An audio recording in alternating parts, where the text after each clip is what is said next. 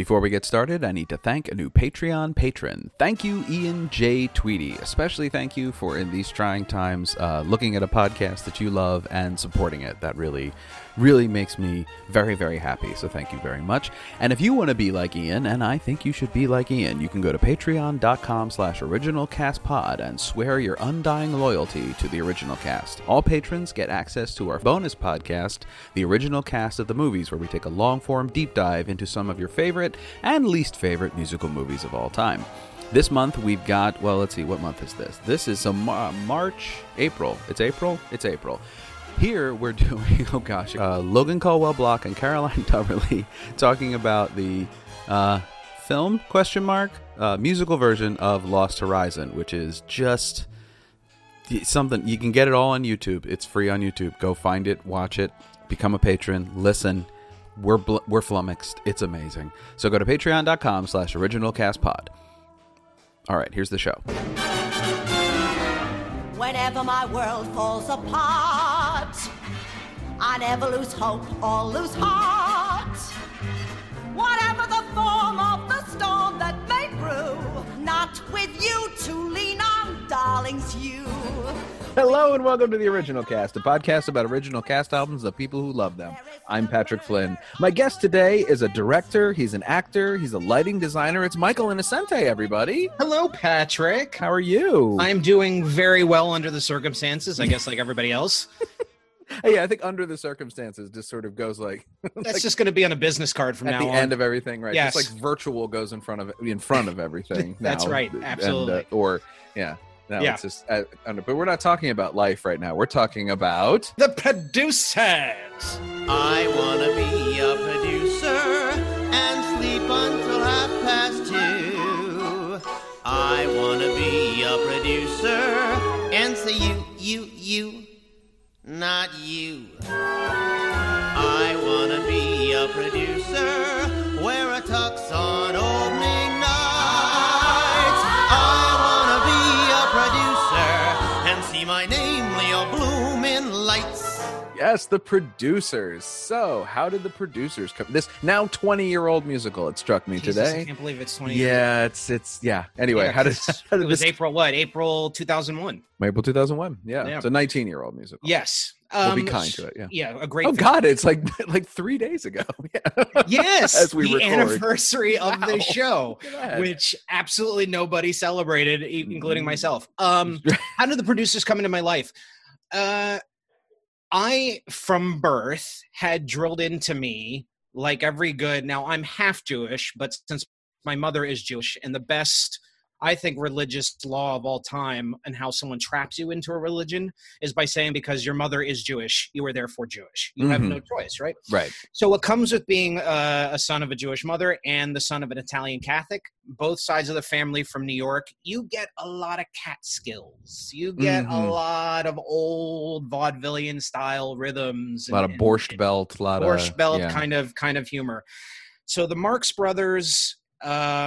Peter Sellers and the Pink Panther and Mel Brooks, along with other, like the Stooges, all were part of my upbringing and drilled into us. I saw my first Mel Brooks movie when I was probably 5 or 6. They showed me Blazing Saddles when I was 7 or 8, probably a little young for it. I guess they figured something that I would appreciate it in some way. But Mel Brooks has been a huge influence in my entire life and everything. His style and what he meant to comedy just was always there for me. So, like anybody else who has an art form that they really love, they follow what's coming up. People who love movies, I assume, are always looking out for the new release, hearing the new thing that their favorite director is coming up with, or actor or writer.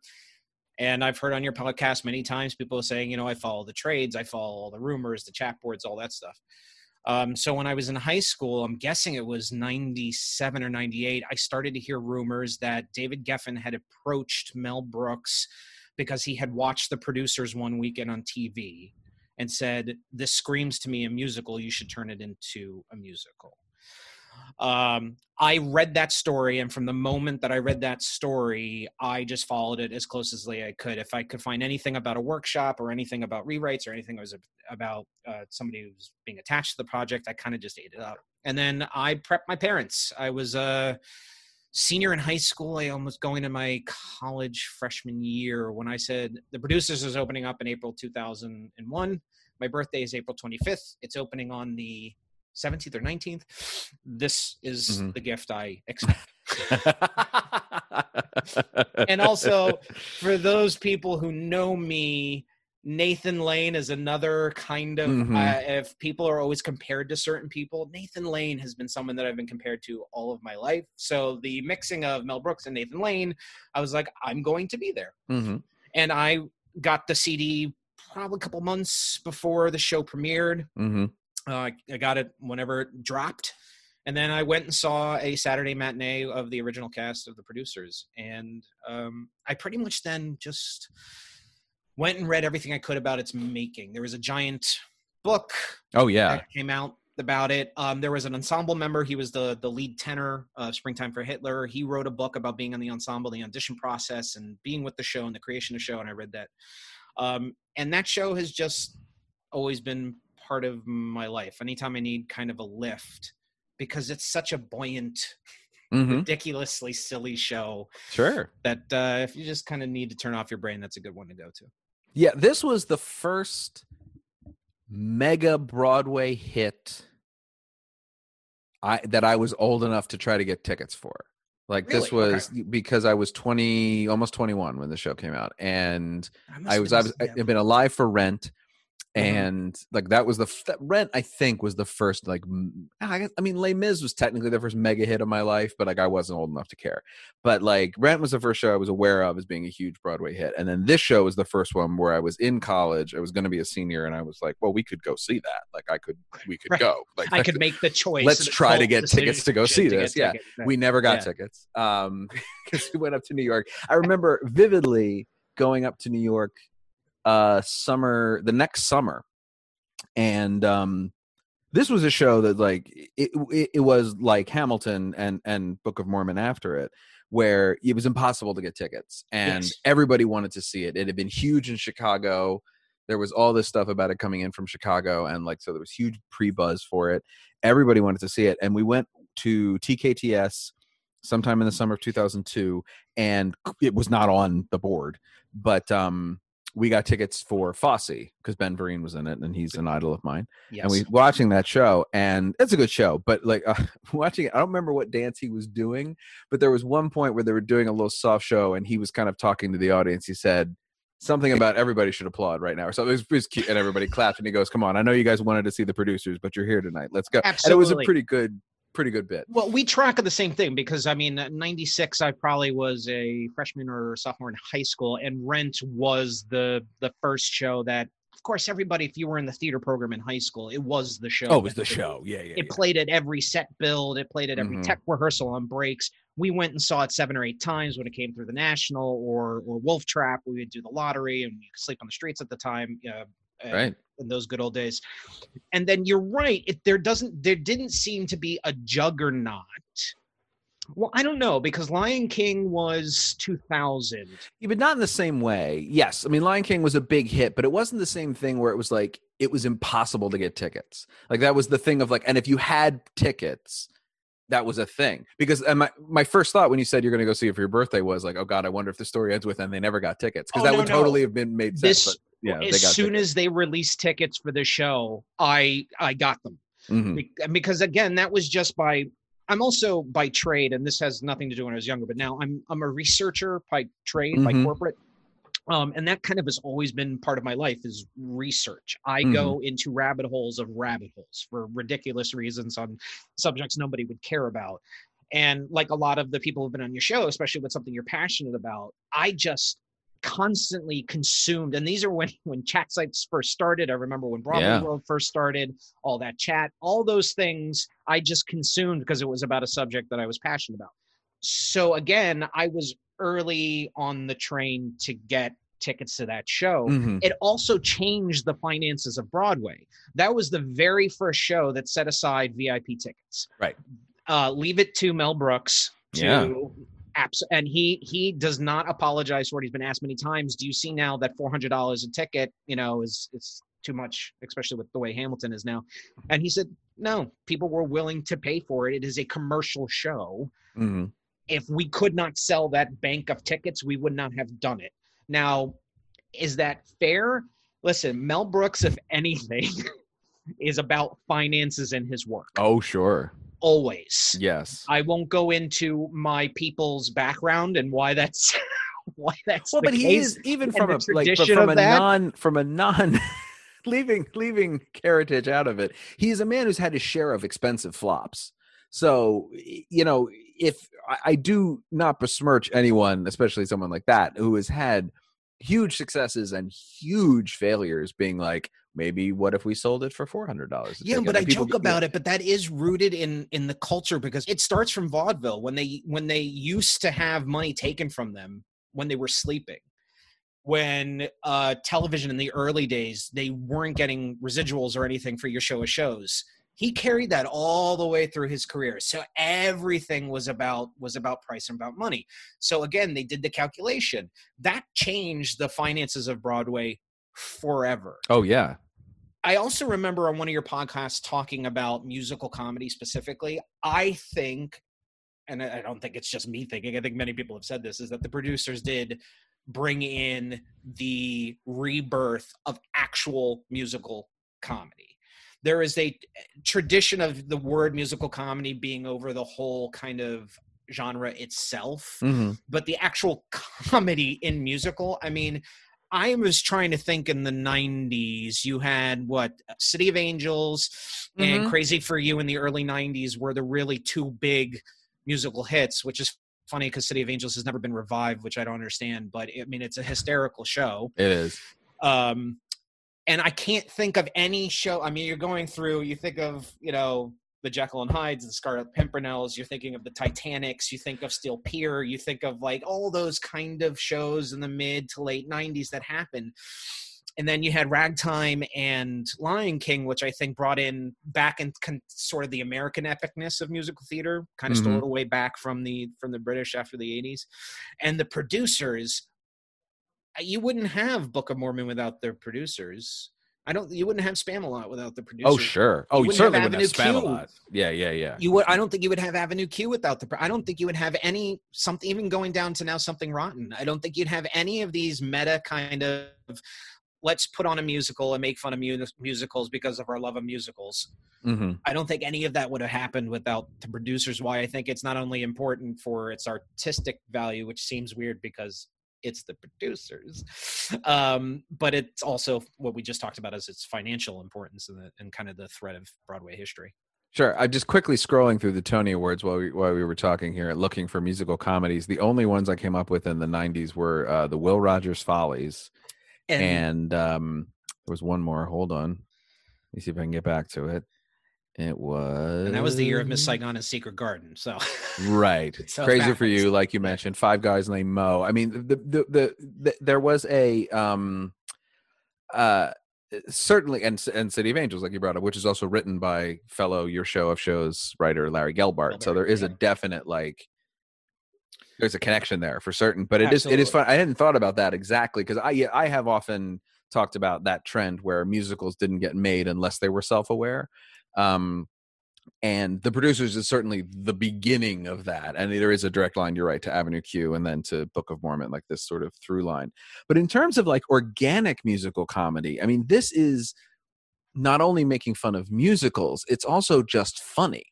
You know, like it is just because what I thought you were going to say and what I was going to, in the City of Angels vein, it is a comedy. The story itself is a comedy.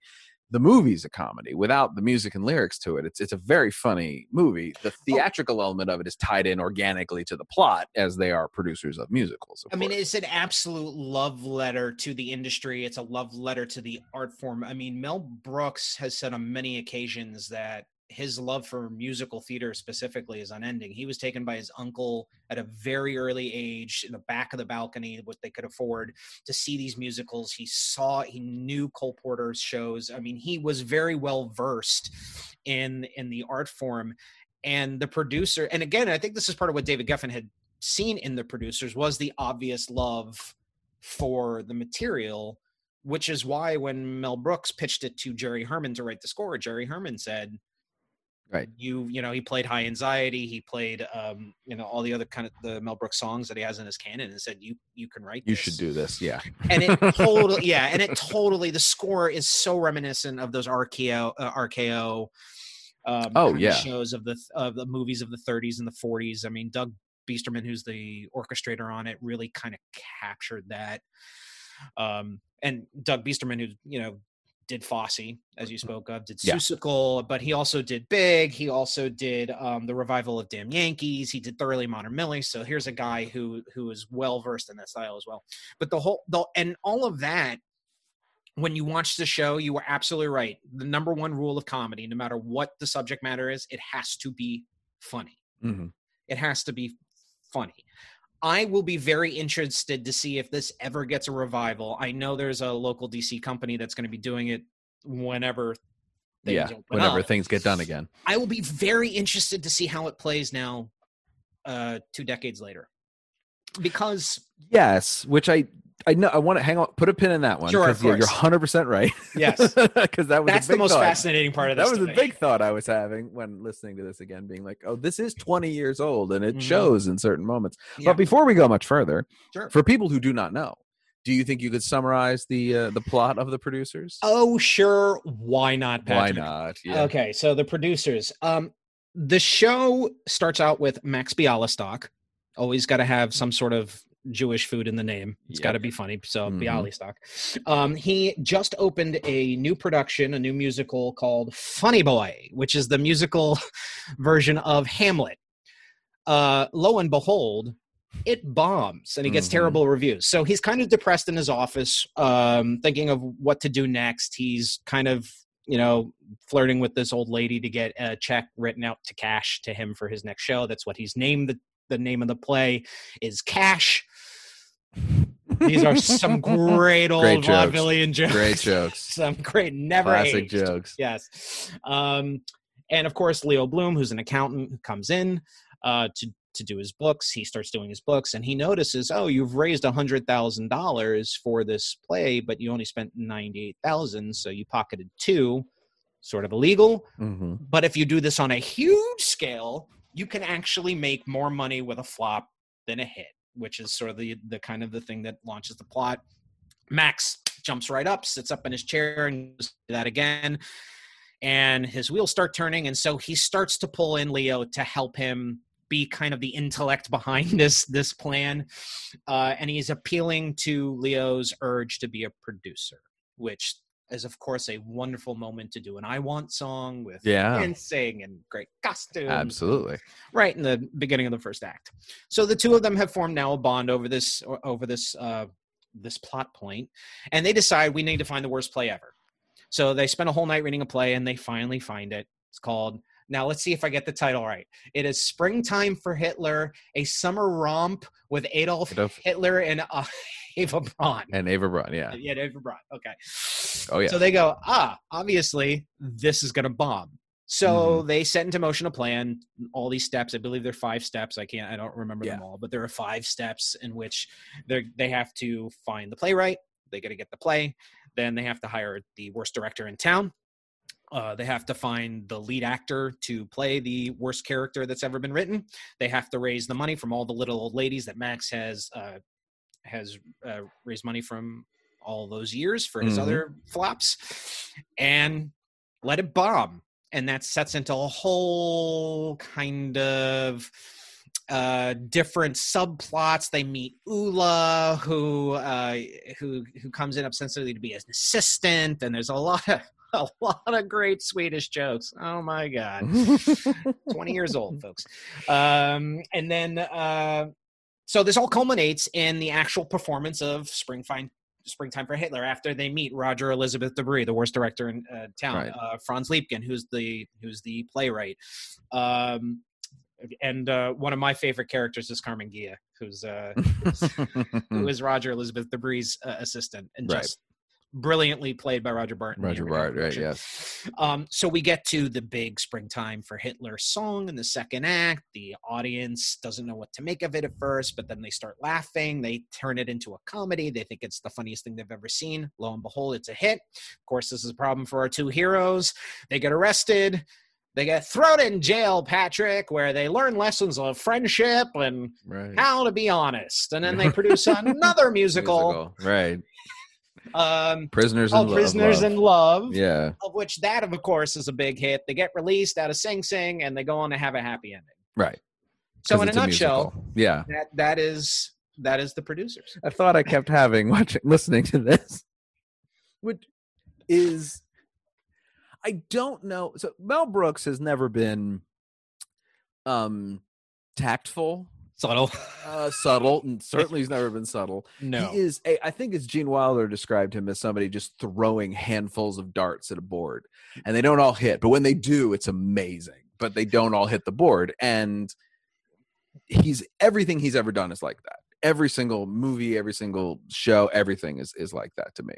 But listening to this recording, I was struck by, when you talk about it being revived, I don't know that the number of gay jokes in this thing, the sheer... Oh, it's not even just the gay jokes. It's not even the tone of the joke that sort of struck me after a while. It was just the volume, the sheer volume of it. Forget the fact that everybody knows there's a song in this show called Keep It Gay, right, which seems very fun to me. As you know, obviously we are two straight white men talking right now. No matter what you do on the stage, keep it light, keep it bright, keep it gay. Whether it's murder, mayhem, or rage, don't complain, it's a pain, keep it gay. People want laughter when they see a show. The last thing they're after's a litany of woe. A happy ending will pep up your play. Oedipus won't bomb if he winds up with mom. Keep it gay, keep it gay, keep it gay. The thing with this style of comedy that I wonder if it'll still work is that his comedy has always been based, and Ricky Gervais is still like this, Larry David is still like this, where the joke is about laughing at the person who's delivering the insane, dumb, totally inappropriate comment. It's the Archie Bunker style of comedy, right? Where this person will say completely racist, misogynistic, homophobic things, but you laugh because of the absurdity and the stupidity of the person saying it. It's Homer Simpson. It's Peter Griffin. That style of comedy is really starting to wane now.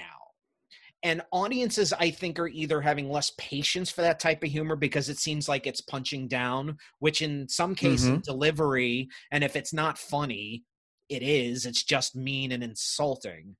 But I don't know if there's an appetite for that style of humor anymore. Now, someone like Ricky Gervais is really making a career of saying, no, I'm going to keep this form of comedy alive, where I'm going to say really ridiculously on the surface insulting things because you're supposed to laugh at me, the idiot, because of what I'm saying.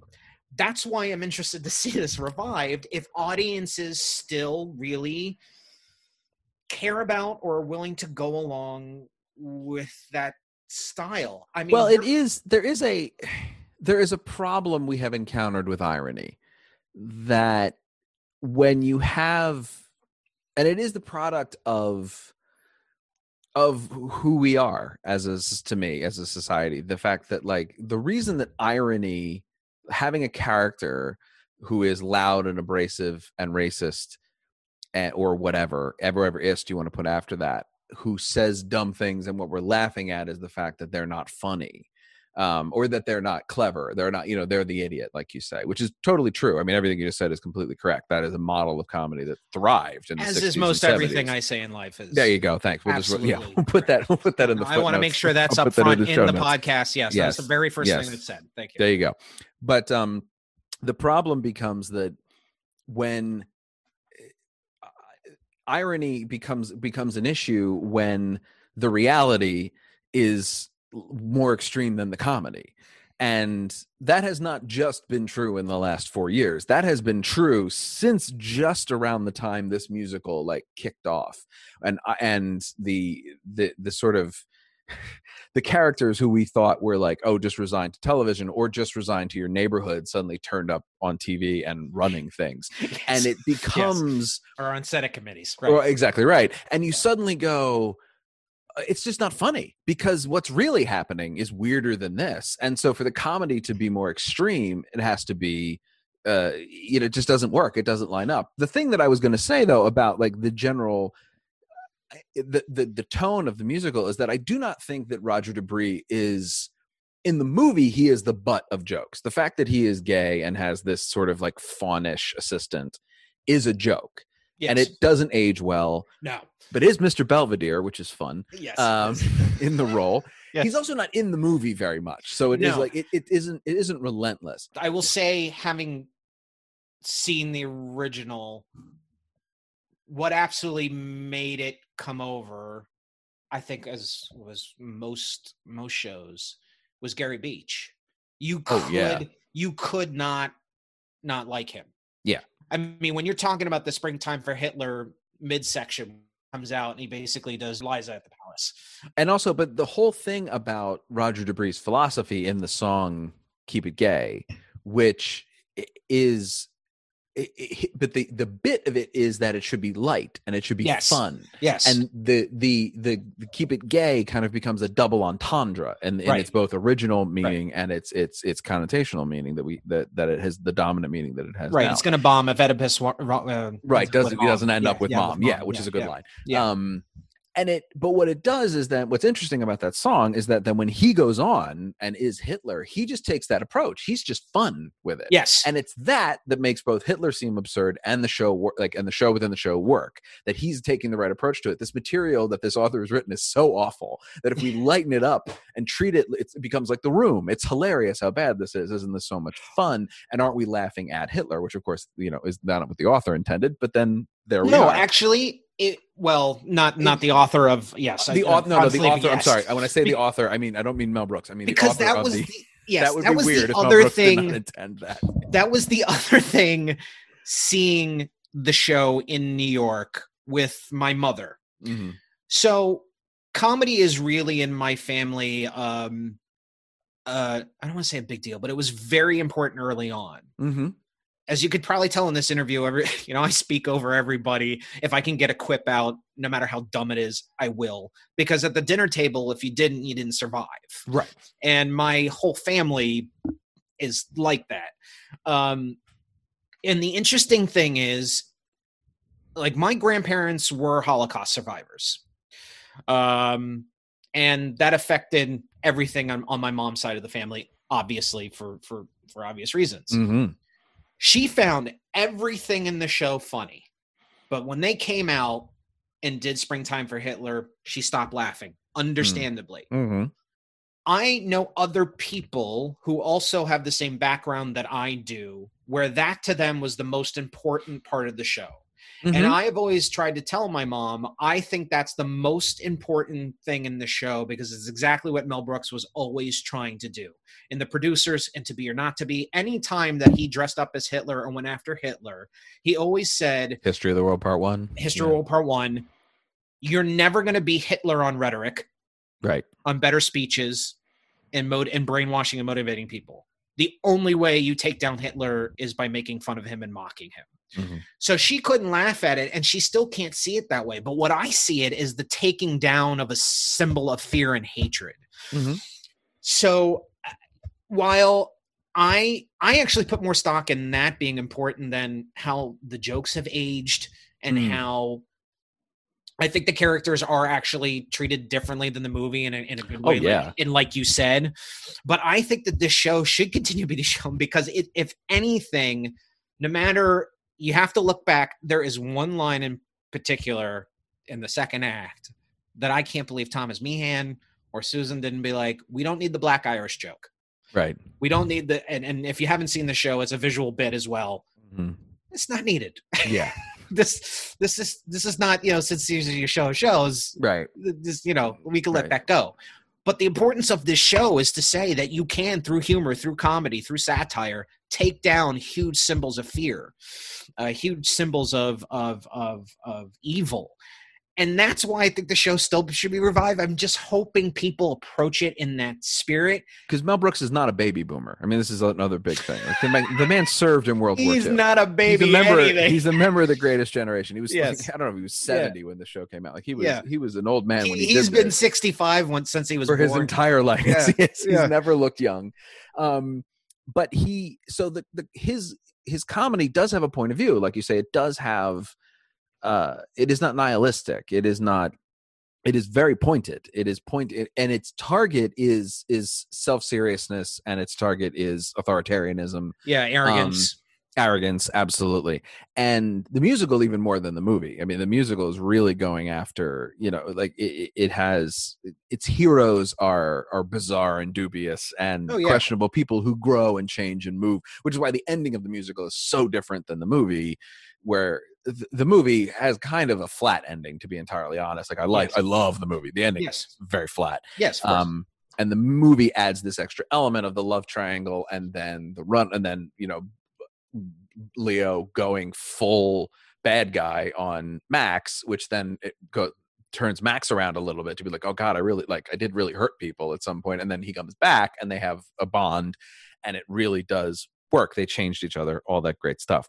So in a lot of ways, the musical has a much better structure to it than the movie does, which is a funny thing to say. I like the fact that he brought in Thomas Meehan to work on the book, and to really be like, all right, if we're going to do this, I need someone to work with. He's not going to do it all by himself. He was smart. He smart. Knew. Oh yeah. He knew he needed to get people who knew the difference of the art forms of where he was working. He needed to get, the Glenn Kelly in there to do the music arrangements, because he had he was humming into a tape recorder. So, he needed the tools, the experts, the veterans to come in and to shape this for him. But yes, I think Thomas Meehan is the unsung hero of this show. He knew exactly how to structure it, and the pace of jokes that Mel Brooks is used to writing. I think Thomas Meehan really, I was going to feel so, speaking of arrogance, being like, so Tommy came in, Tommy sat down and he wrote it. Is this a problem of having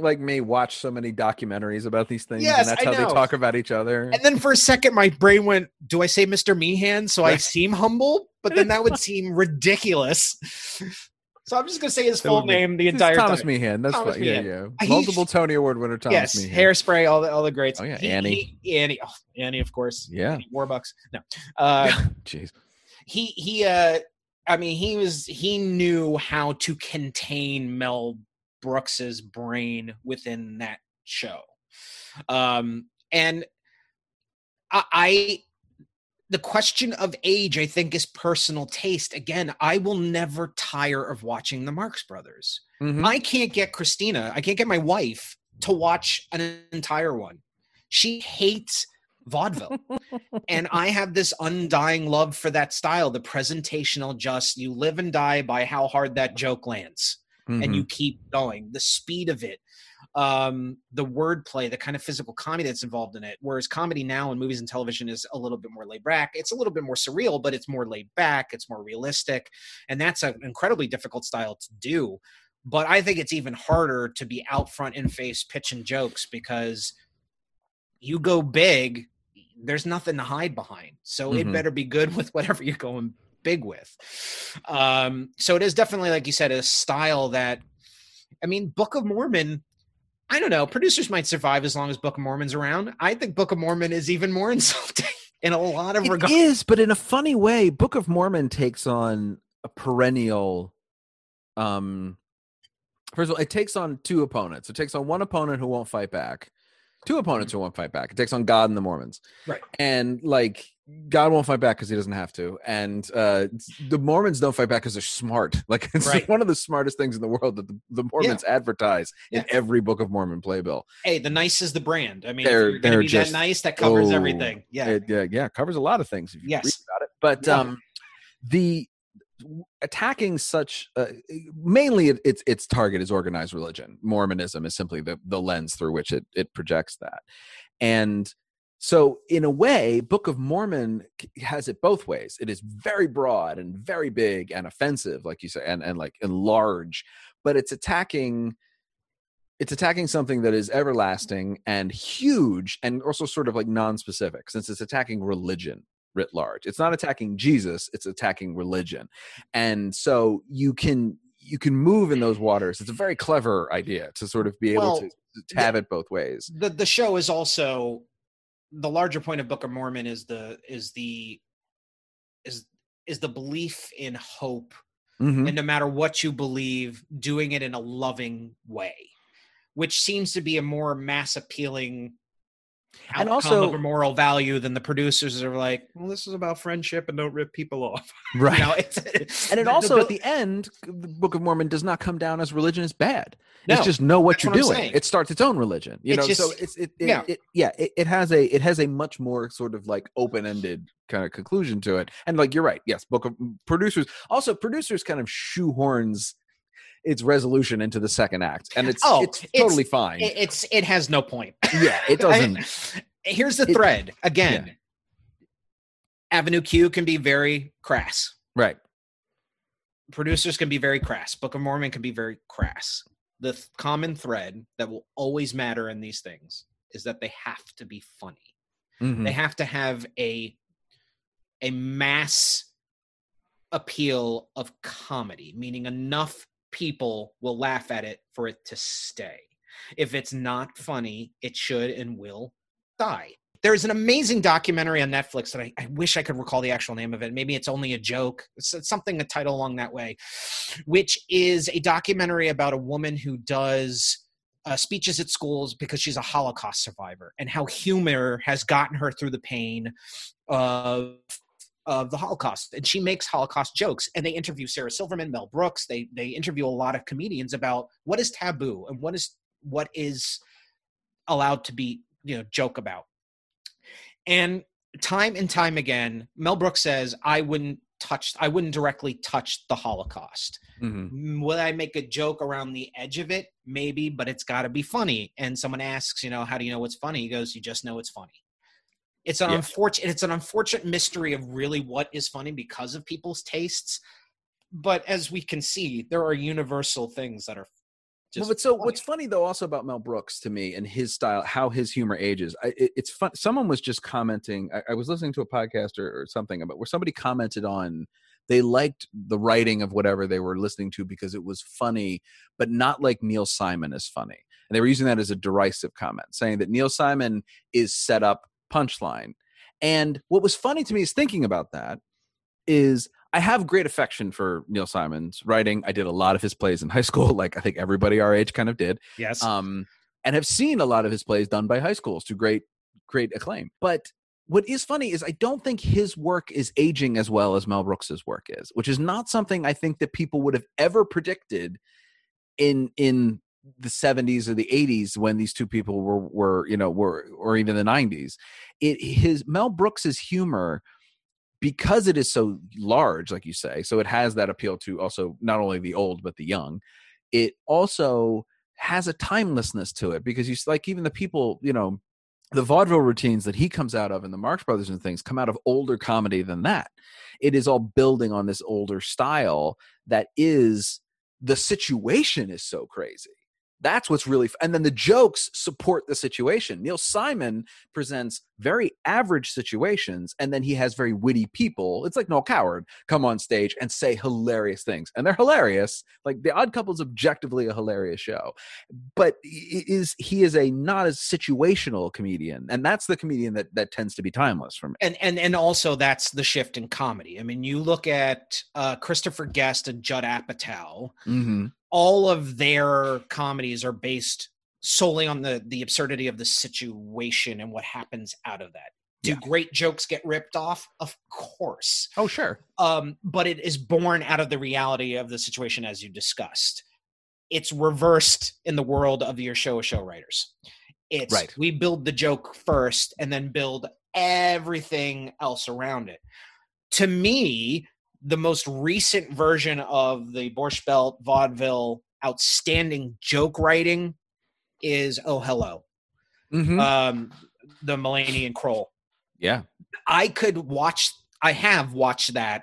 John Mulaney in general lives in that style. He's in that style. And Nick Kroll as well. Yes. But those two specific characters in the writing in Oh Hello could have been a Carl Reiner, Mel Brooks. Oh, sketch back in absolutely. the day. It's the 2,000-year-old man. It's virtually the same bit, except they're both the 2,000-year-old. And why it's funny is that exactly. And again, it's the strength of the writing. It's not just about mass appeal. Again, it's about the presentational style of it. It's about the in your face saying, I am going to make a bet and I dare you. You're going to laugh at this. And it's kind of that rush of, well, will they or not? Mm-hmm. Does that exist much anymore? You see it in sketch comedy because that's really kind of the only way SNL can survive. I mean, sketch comedy is sketch comedy. You need that kind of style because it's all about, we're talking about that kind of style with Neil Simon. That's where it survives, is sketch comedy. It is about and online. Yeah, it evolves. It survives. And as far pockets. as Neil Simon not aging well as Mel Brooks, I think because it's solely because the edge and the things that Mel Brooks attacks are constant in life. The authority, the attack. But also as a point of view. I mean, it's the thing of like it's even his like worst movie. Well, that's probably Dracula Dead and Loving It. So I'm trying to think of his second worst movie. What would be his second worst movie? Because that movie's terrible. Life Stinks is pretty bad. But sweet in moments. High Anxiety? No. That's a good one. Is it? Okay. But I mean, a lot of people don't like 12 Chairs. I love the 12 chairs. Oh, no. 12 and chairs. A lot of people don't like To Be or Not to Be, which I don't understand. I think that's hysterical. I like To Be or Not to Be. Yes. So, but in any event, I think that a consistent run about Neil Simon is that, kind of like Woody Allen, he wrote the same play over and over and over again. Like Woody Allen wrote the same movie over and over again. Like Hitchcock made the same movie over and over and over again. It is, which I only thought of because we said anxiety. But it's that thing of like, Mel Brooks certainly repeated himself a lot in his approach to the material, as anyone does. But his point of view sort of remained unchanged, in that at the heart of what he did was an attack on authority, an attack on things that are silly, and a genuine love for people behind it all. I feel that there's a darkness and a cynicism and a nihilism behind a lot of Woody Allen and Neil Simon stuff that ultimately ends up being like, listen, nothing's a point, so we might as well love each other. And that just doesn't quite. Well, that's Neil Simon. Woody Allen wouldn't say that, but like there's something about that where once the jokes age out, once the influence hits and once the jokes age out, I'm not saying all of Neil Simon's work has not aged well, but there's Neil Simon had like a play a year for a really long stretch of time. Yeah, he had 3 or 4 on Broadway at one point. Yeah, he was one of the biggest playwright of the later hit part of the 20th century. And like you said, derided, which I think is totally unfair. And I think people who do that do not understand the context of his rise on Broadway and what those shows allowed to happen on Broadway. Mm-hmm. Totally. Stephen Sondheim rightfully gets the credit for really bringing neuroses, the study of neuroses, into at least musical theater. Neil Simon, even though if some people think it's milquetoast, he brought the discovery of neuroses and that type of mentality. And his work in the late 60s and early 70s is all worth repeating for that reason alone. It's when you get into the 80s and stuff that I think he gets to be, like a lot of people did in the 80s, it becomes problematic. Well, the other thing is that I think you've seen a lot of bad Neil Simon done. Oh yeah. So, and like anything that's done poorly, whether it's a band that, or any piece of art that is repeated or that is allowed to be repeated and done poorly, takes on a whole different kind of look. I do have a question for you, though. Oh, God. As someone who's expounded upon in this podcast many times about, the intelligence of the score. Mm-hmm. When this came out, mm-hmm. I mean, why all the reviews wildly hit, this is the best thing that's come out in decades. It's the funniest show, but across the board hit the score. Mm-hmm. And I think a lot of it is because of how the score was created, because he literally hummed or whistled into a tape recorder and gave it to Glenn Kelly and said, put music to this. Write this down. Do you, as someone who, like a lot of your guests and myself, who, are obviously massive fans of this art form, and we love to think of our composers slaving away at the piano or on their yellow legal pad, writing in long form, Right. writing away from the piano, their scores and how the motifs and how everything. I actually think there's a great joy in the simplicity of how that was created. My response to that would be, I think that if what you're looking for is a super brilliant score, in quotation marks, like the capital S, capital CORE score, right, you're not going to find it in this show, but also I wouldn't want to. The score of this show works perfectly for this show. Right. Which is why I think it's a great score. It's a great score. No, I think that if Sondheim had written this score, it would sound a lot like this. It would be, right, he would write an older vaudeville, big band, 50s musical style score, because that's what this show calls for. Because the sort of like, it quote unquote intelligence of a more complicated score, it wouldn't make any sense in this show. It doesn't.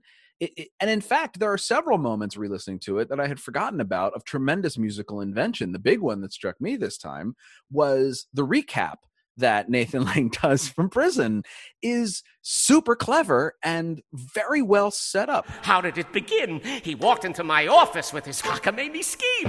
You can make more money with a flop than with a hit. We can do it.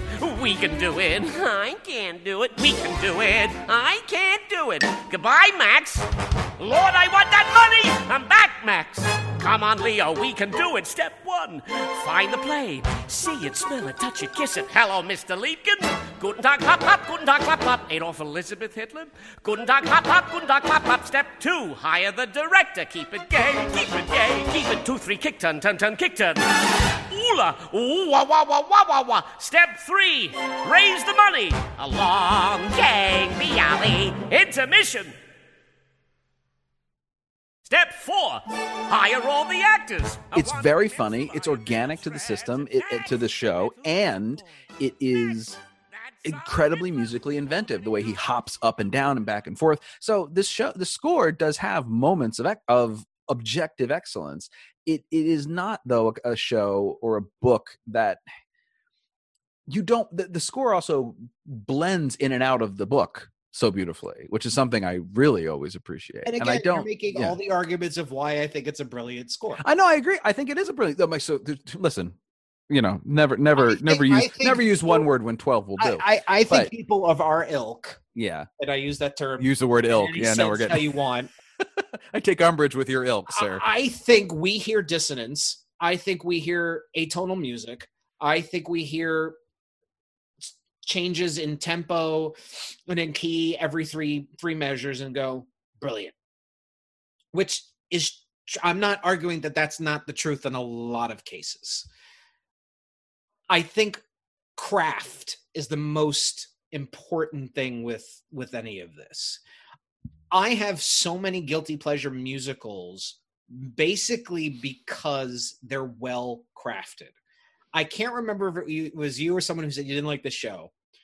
And this is such a tangent.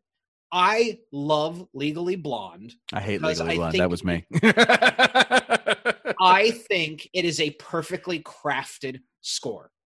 I believe all the way through the lyrics, the melody writing, and the orchestrations and the vocal arrangements, it is incredibly well crafted, which is why I like it, because the craft is so good.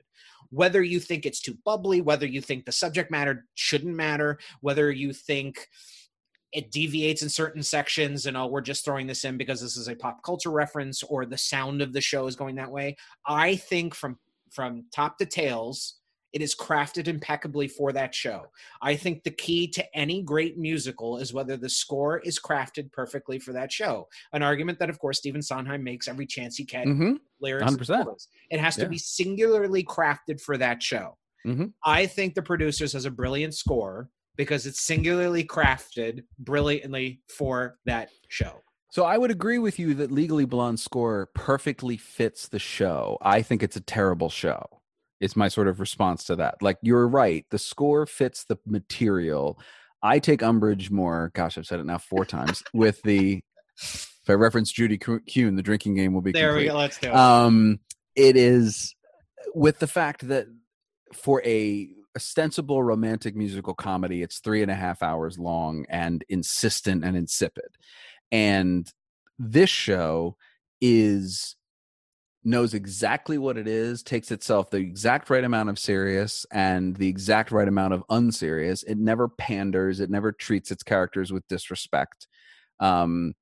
And again, speaking from a place of privilege, if you disagree, I would like to know, because I'm very interested to know what people think about the Gary Beach's performance in this specifically.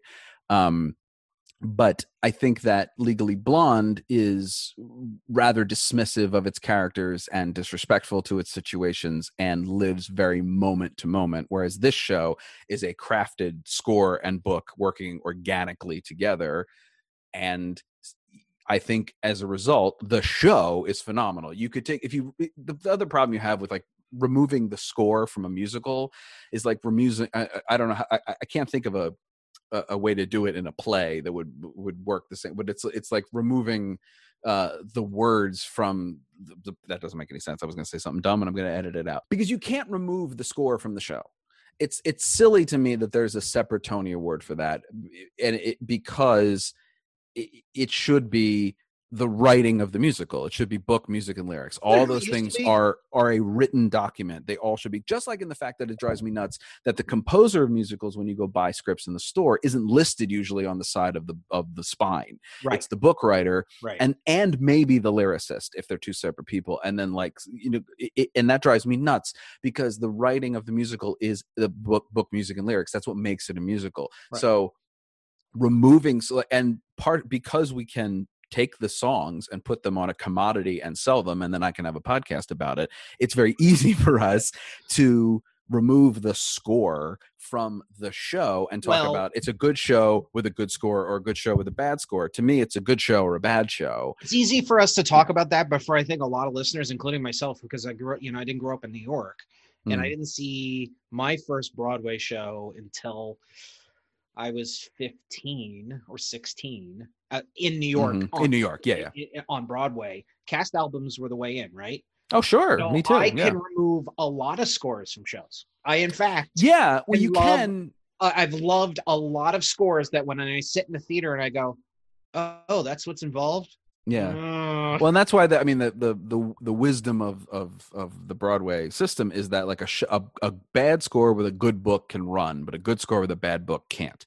There's something about a show needs to be a unified set. But to the point is, I can separate scores easily, and producers. Oh, we can. Yeah, it's very easy. For less. I mean, when I got this is why we have jukebox musicals. Of course, this is why this is a thing. Yeah, and you can do it as long as they're well crafted. All right, I just don't think you should. Is my and also I do. But here's the thing: is I do it too. I'm not saying that like, I have discovered the secret and you can too for 1995. What I'm saying is that like it is a. And I think what you said about craft is absolutely right. It is the judgment of a score should be in how it works in the piece as a whole. Does it reinforce, just like dialogue? Maybe that was the example I was trying to come up with earlier, that it's like removing the dialogue from a play script. It is like the dialogue, to me, in a good play has a certain musicality to it. It has a rhythm to it. It entertains. But it also has to reinforce what's going on or be funny or be sad or be whatever kind of play you're writing. It doesn't make sense to write the same kind of dialogue for every single thing you write, just like it doesn't make sense to write the same kind of score for every kind of thing you write. A good example of great scores for me is a show that was out the same year as this producers that we also have talked about on this podcast, which is The Full Monty. David Yazbek, I was in there. Writes scores. There you go. Writes scores that suit the material he's writing. He can write a straightforward musical comedy, great banging score like Full Monty, or he can write a complicated, moving, lyrical, tonal, complex score like The Band's Visit. What's your favorite song though in this show? In the producers. Yes. Favorite song. It's weird. I think the opening number is my favorite. Not because it's a song, it's because of the jokes in the song. Well, do you mean opening night or do you mean the King of Broadway? No, I'm sorry. Opening night is a solid opening, sets the scene. Let's go. Mm-hmm. But you mean the King of Broadway? Yeah, King. I think the jokes interspersed in that number does exactly what a great opening number, even though it's not the opening number, Sensibility is to me, kind of like it the is opening the night opening is number. The opening night a is a scene prelude. setter. Yes, Yeah, it's a like prelude. yeah. Such reviews! How dare they insult me in this manner?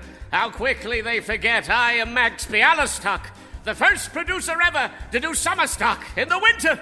Once he was the king. You've all heard of theater in the round? You're looking at the man who invented theater in the square. Nobody had a good seat.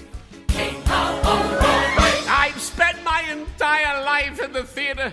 I was a protege of the great Boris Tomaszewski. Oh. Yes, he taught me everything I know. I'll never forget. He turned to me on his deathbed and said, Maxilla, alle Menschen müssen machen. Hayden to Gagatzenkaschen, Pischen, Pipikachen. What does that mean? Who knows? I don't speak Yiddish. Strangely enough, neither did he. Michael, thank you so much. This was so much fun. This was a blast. Where can people follow you and find out what you're doing when the world returns? Well, when the road returns, I'll still be doing what I'm doing now, which is trying to be the best father and passable husband that I can be. There you go. Yeah. Love it. Love it so much. And go back and listen to Christina's episode on A Man of No Importance to get you full will Sonic experience. You will have no idea why she chose to spend a second with me if you listen to that. The Original Cast is produced and edited by me, Patrick Flynn. The Original Cast is on Instagram, Facebook, and Twitter at OriginalCastPod. You can follow me, Patrick Flynn, on all platforms at Unknown Penguin. Enjoying yourself? Leave a rating and review on Apple Podcasts and tell the world. You can also find The Original Cast on Spotify, Stitcher, Overcast, and wherever fine podcasts are available. My thanks to Michael Innocenti for coming down and talking to me. I'm Patrick Flynn, and I can't. I have rehearsal. I've got you to lean on. We got you